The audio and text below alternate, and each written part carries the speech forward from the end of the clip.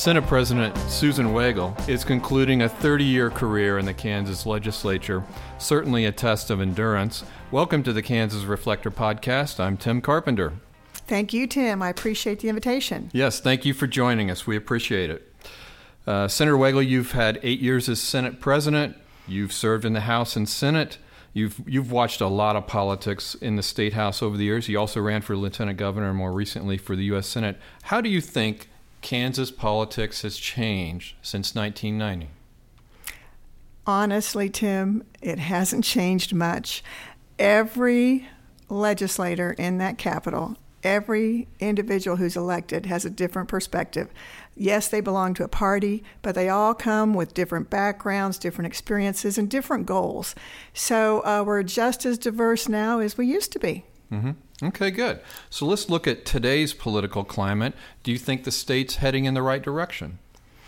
Well, this climate is very unique over the entire time I've ever served because we're in a COVID environment. And the economy was running strong, people had jobs, kids were in school, we had consistency, continuity, we could predict the future, and there's a lot of unrest right now, and people are very concerned about their futures, they're concerned about their jobs, they're concerned about their children's education. There's a lot of unrest out there now, but this is the first time I've served under a pandemic. Mm-hmm. Definitely, yeah. Unless you're 110 years old or so, I don't think you could have. So one of the interesting things about Kansas politics is there was a time where every statewide elective office was held by a Republican. All the federal offices were held by Republicans. But right now, in 2018, a Democrat was elected to Congress from Kansas, and Laura Kelly was elected as governor. Is there something going on there, or were these flukes? Well, our suburban areas are changing just a bit. I think the working moms want a voice, and certainly we had a female Congresswoman, Sharice Davis, who just won 2 years ago. She beat a male incumbent, and so I think there was unrest in the suburban community amongst those moms who take their kids to daycare on the way to work, and they have a little more stress in their lives than women experienced 20, 30 years ago. Mm-hmm. So do you think that some of that political sentiment is here to stay? Sharice Davis represents largely Wyandotte and Johnson County, or is it something about those areas that are trending Democrat or moderate Republican? Well, nationally, you can see the rural areas staying very Republican mm-hmm. and suburban areas moving more to the Democrat Party, helping modern-day families resolve problems. So there's always political movements and trends, and right now our big cities are changing color just a bit. Okay. So you were the first woman in Kansas history to serve as Senate President, and so do you think the political fortunes of women are on the rise in Kansas? I think it would be a welcome sign if they were. I hope so. Certainly we're much more diverse now than we used to be, but the Republican Party needs to be more diverse. We need to be more representative of our communities. And mm-hmm. So, I think it's a healthy thing for women, a healthy thing for minorities, and diversity is expected in our country and appreciated. Mm-hmm. Good. So before we get to specific Kansas policy issues, I want to ask you about the current U.S. Senate race. You were a candidate for a period of time. Why did you decide to withdraw? Well, this has clearly been the most difficult year of my life. When I entered the race, I talked to all my children, and they all said, "Yes, Mom, you'd be a great senator. Please run for the grandkids' sake." And my daughter at that time was battling multiple myeloma. We thought that she would have a cure, that she'd go into transplant and she would be well. And actually, she went into transplant, and in December, they told us her transplant failed. So we went on to different treatments for a number of months, and I lost her in March. And my family needed me, and it was very unexpected. I couldn't keep up with that race and with COVID breaking out all across Kansas. So Sorry, I'm getting teary-eyed. It's still very hard for me because I didn't expect to lose my daughter, but I did on March 17th. Yeah, I think I'm profoundly sorry for your loss. It's unimaginable, but I think everybody would understand that sentiment, you know? Yeah, it was. It's been good for me because I've been able to be with my grandchildren, and actually I have 16 now, and they've been able to play with each other, and they've needed that time for their healing too. So it was unexpected, but it was the right thing for me to do at the time. Okay.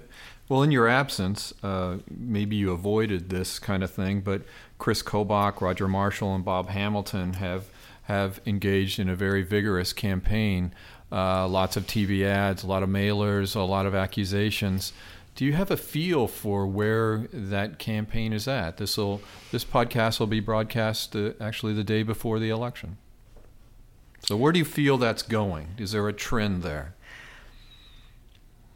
Well, I just looked at the mail-in ballots. They're higher than they've ever been. Because of the COVID crisis, a lot of counties mailed out ballots to voters. Mm-hmm. So we've had a significant number of them having been turned in. We could have a record turnout in the midst of COVID. I think people care about who's elected in the U.S. Senate. Republicans care very much about holding the U.S. Senate.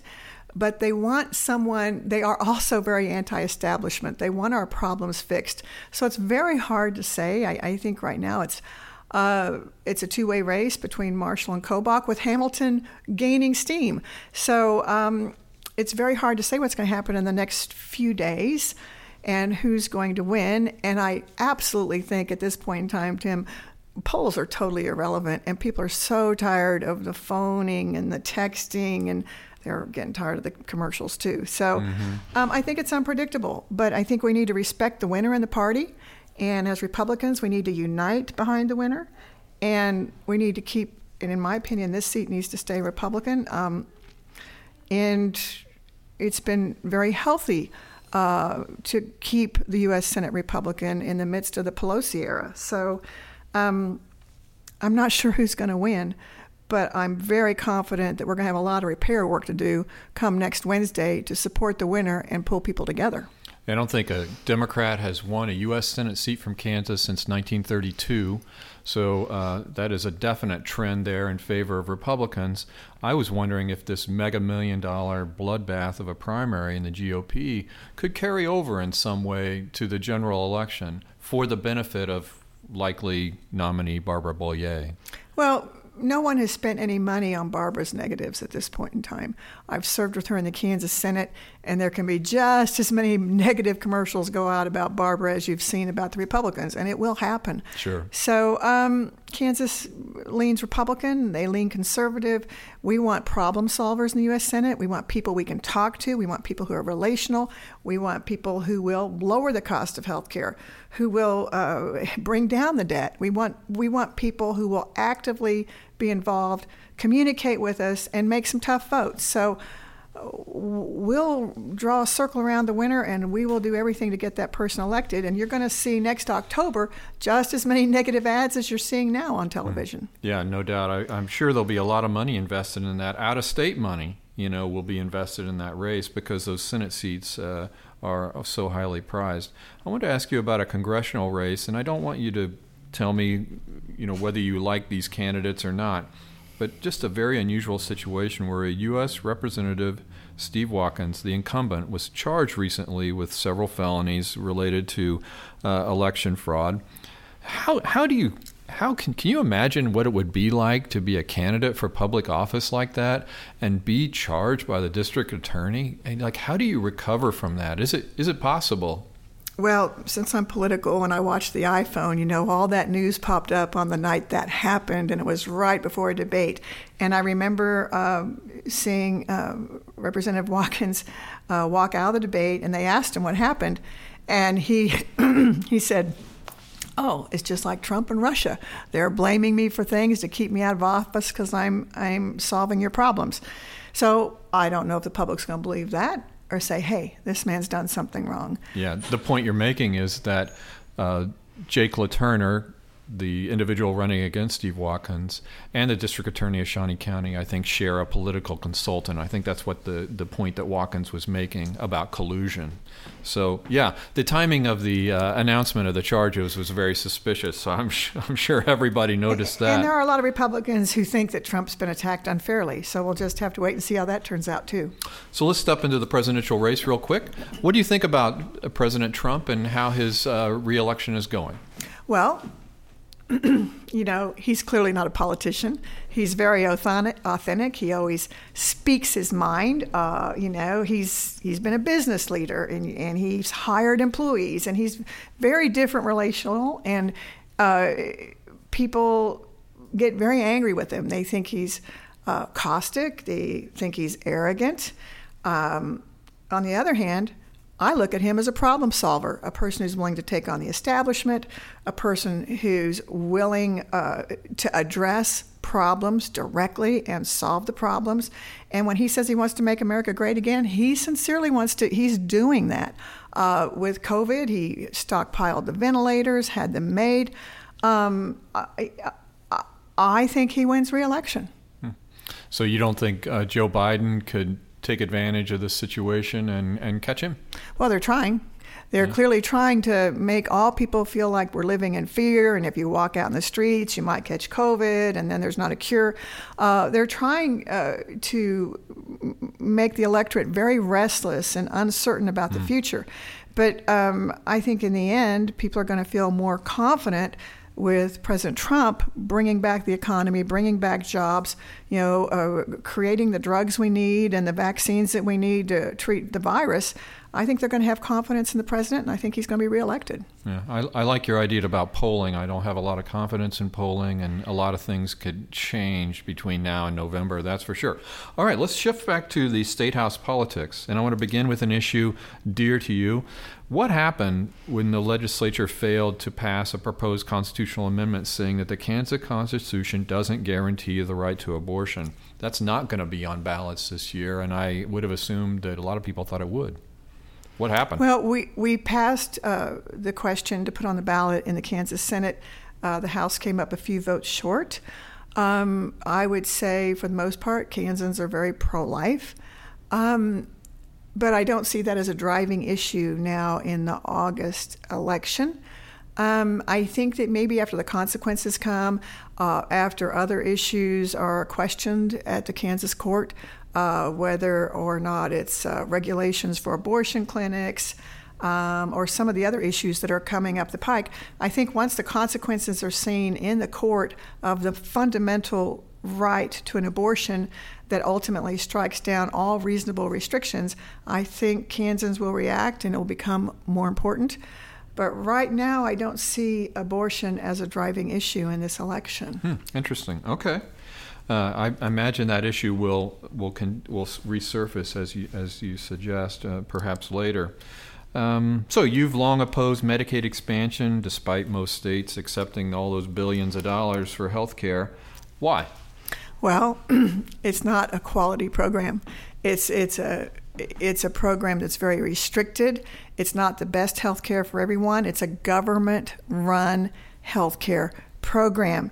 And I would rather have health care reform and bring costs down. Costs have exploded since Obamacare passed. Your deductibles have gone from $2,000 to $8,000 a year. Your prescriptions, drugs are through the roof. Your health care costs are through the roof. In that Obamacare package, they pleased the insurance companies and they catered to the health care system rather than bring costs down. So they subsidized a system that serves only a few. And I would rather see health care reform. Mm-hmm. So I'll take the contrarian question here. What if you're among the, we'll say, 100,000 Kansans who don't have quality health insurance? What if you're one of those people? You maybe don't care about the details of it all. You just want health insurance. You want health care. So what do you say to those individuals in Kansas? Well, when they get on the Medicaid program and find how difficult it is to find a doctor and to get the kind of care that other insurance offers, then they go, wait a minute, this isn't the plan that my neighbor has. This is a plan where it's difficult to get served. You have to wait in line. You have to go to certain providers, and the paperwork is unbelievable. The channels you have to run through to actually get an appointment and make sure you go to the right doctor or one that will be paid. It's a government-run system. If you ask anybody who's on Medicaid, they don't feel like it really serves their best interest. It's capped, and there's got to be other solutions. You mentioned a government-run program and frustration, and my mind immediately lurched to the Kansas Department of Labor. And during all this pandemic, I actually have personal experience with this. What a nightmare. How in the hell did Kansas get to a place where it was such a dysfunctional program providing? I know a couple 100,000 people ran to the Department of Labor, but the system totally broke down for months and months. Broke. It broke down when the employees didn't have to show up for work, and you drive over to the parking lots of the centers and no one was there.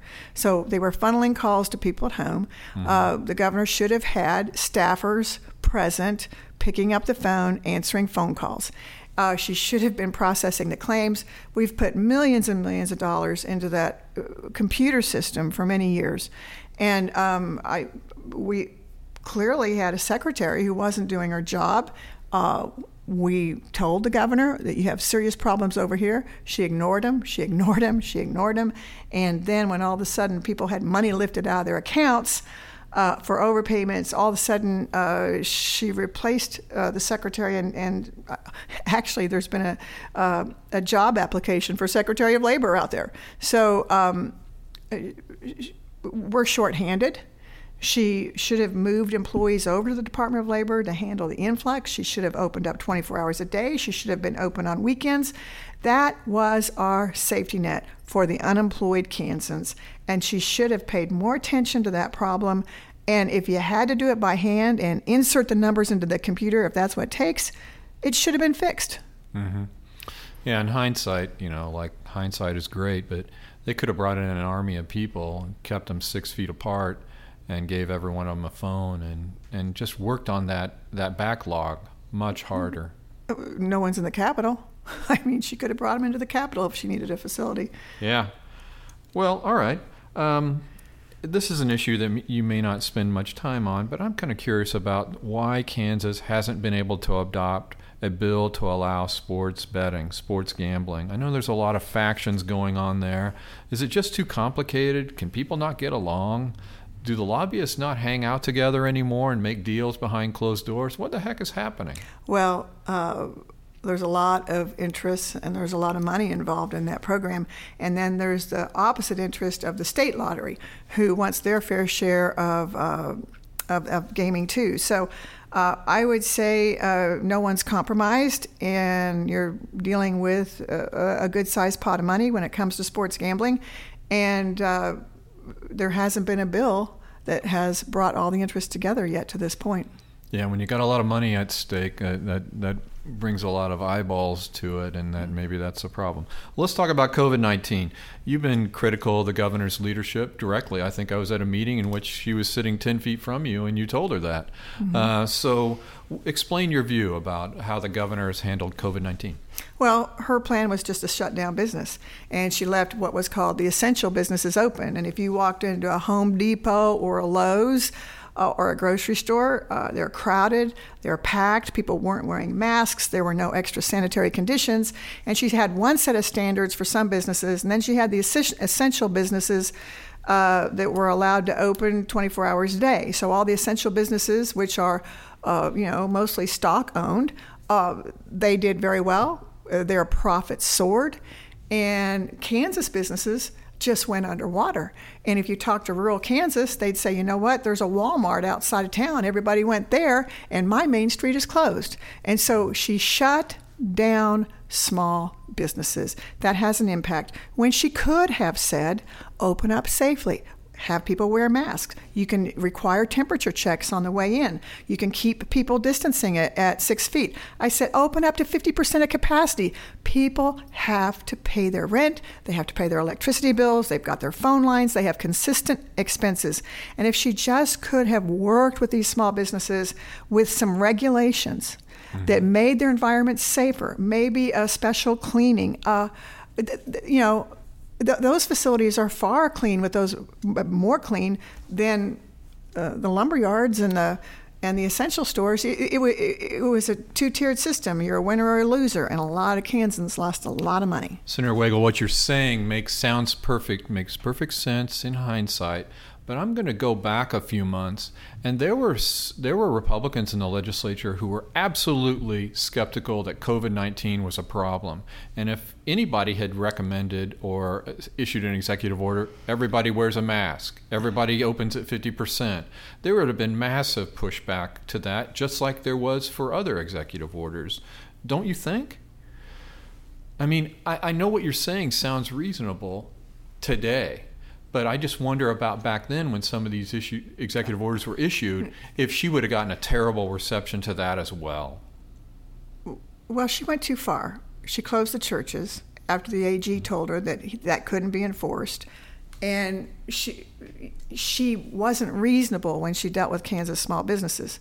She didn't make those recommendations. She just said, shut your doors. Mm-hmm. And the economic impact has been horrendous. She was the first governor in the nation to shut down schools for the entire year. And education is very important to our vulnerable class of children who need to be in school.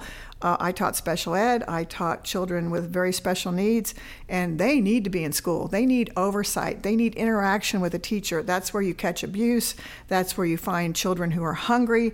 That's where you find abuse. And closing down the safety net of schools when children are much less likely to either contract the virus or pass the virus, that was the wrong thing for our Kansas kids. And they're still losing out on school. Do you think you could have gone along with some of these restrictions on COVID if her executive orders were nuanced to say there has to be a threshold of infection in a county before certain rules are implemented? You know, there's a couple of rural Kansas counties, I think, that don't have any COVID cases. Correct. So it's pretty much spread around the state. But some counties have 5, 10, 15. Some have 4,000. Mm-hmm. So I've always thought that maybe a differentiated policy rather than a statewide blanket rule would have been something that would have worked better for everyone. I've said with every one of her orders that one size doesn't fit all. We're a very diverse state. And that's why we wanted to make sure local communities had their say. So I think she's actually harmed businesses in Kansas, especially the small business owner, which is the lifeblood of our economy. So she's now talking about doing that again next week. Yeah, but she doesn't actually have the power to do that anymore because in a special session, the legislature took away her authority. She can't order these additional restrictions. They would be up to the county, right? Right. Yeah. I agree with you, but then why did she make the threat? Well, no, threat, and I'm threatening to issue a recommendation is what she was saying, I think. So, but it's a guidance. There are certain counties that will follow her guidance, but there are certain counties that will not. Right. And even to this day, where I think the idea of wearing a mask is growing in popularity as a sensible thing to do when you're out and about with other people, there's still counties that have said thumbs down on a mask. Absolutely. And you know, every business facility has a fire capacity where they go in and they see this building will hold so many people. You can cut capacity and keep people 6 feet apart easily in restaurants, in shopping centers. You know, she could have treated everyone the same and say, allow them to open, but at half capacity, maybe 40% of capacity. Make sure people aren't around each other. Make sure they're wearing masks. Open up safely, but allow people to open up their business. And, you know, the schools, there's all kinds of things we can do. I like the fact that now that the school board has turned down her order, The schools are being very flexible. There are some two-parent homes that say, I'm going to teach my kid at home, or I have a teacher or a nanny, or I have a neighbor that I'm going to network with, and I have the ability to teach my child at home. And the other kids, it's better for them to be in school. So the flexibility that we have now when we leave it to local districts is much healthier than the one-size-fits-all program that she's been trying to dictate. All right. That said, do you think there's some Republican politicians who said that COVID-19 is a bunch of baloney back in March have a little bit of regret? I missed the last few days of session during the outbreak when I lost my daughter, and I don't ever recall anyone saying this isn't a real threat. There were a handful. They were the minority for sure. But there were some that said it was just totally bogus. It's the flu and all that stuff. No, I think it's pretty serious. You could look at any of the big cities and see that there's an outbreak. And we still have an outbreak. It's not going away. No. But we're doing a great job in protecting the elderly. We have figured out that the elderly suffer much stronger consequences than the young. So I know a lot of people now who have had it. It didn't bother them too much. They've sheltered for 14 days, and then their family members get it. But we're keeping the elderly protected, and that's the right thing to do. Yeah, I think the elderly among the Kansas fatalities, that would be the bulk of them. I also am aware that the average age of people catching COVID in Kansas is in the 30s now. And wait till these college students get back to Lawrence and Wichita and Manhattan. Oh, yeah, the young are just saying, to heck with it, I want to see my friends. That's liberty, right? That's what they're all about. And the truth of the matter is, when they get it, very few of them are hospitalized or harmed. So, but they could be giving it to somebody else who's much more susceptible. That's right. The issue there. But they're willing to take the risk. Senator Wagle, I want to ask you, what's next for you? You're not running for re-election in the Senate. You're going to be leaving that chamber officially in January. What's next for you? Well, I've enjoyed public service, but right now I need some healing time with my family. So the grandkids have been at my house a lot. There's a lot of interaction, and the fact that I can put my grandkids who don't have a mom anymore with the other kids who they know well, and that they can play together, and there's things we can do together, that has to be my priority right now. Mm-hmm. So we're going to get through this rough patch and see what evolves. All right. Well, best wishes with that. I hope the best for you.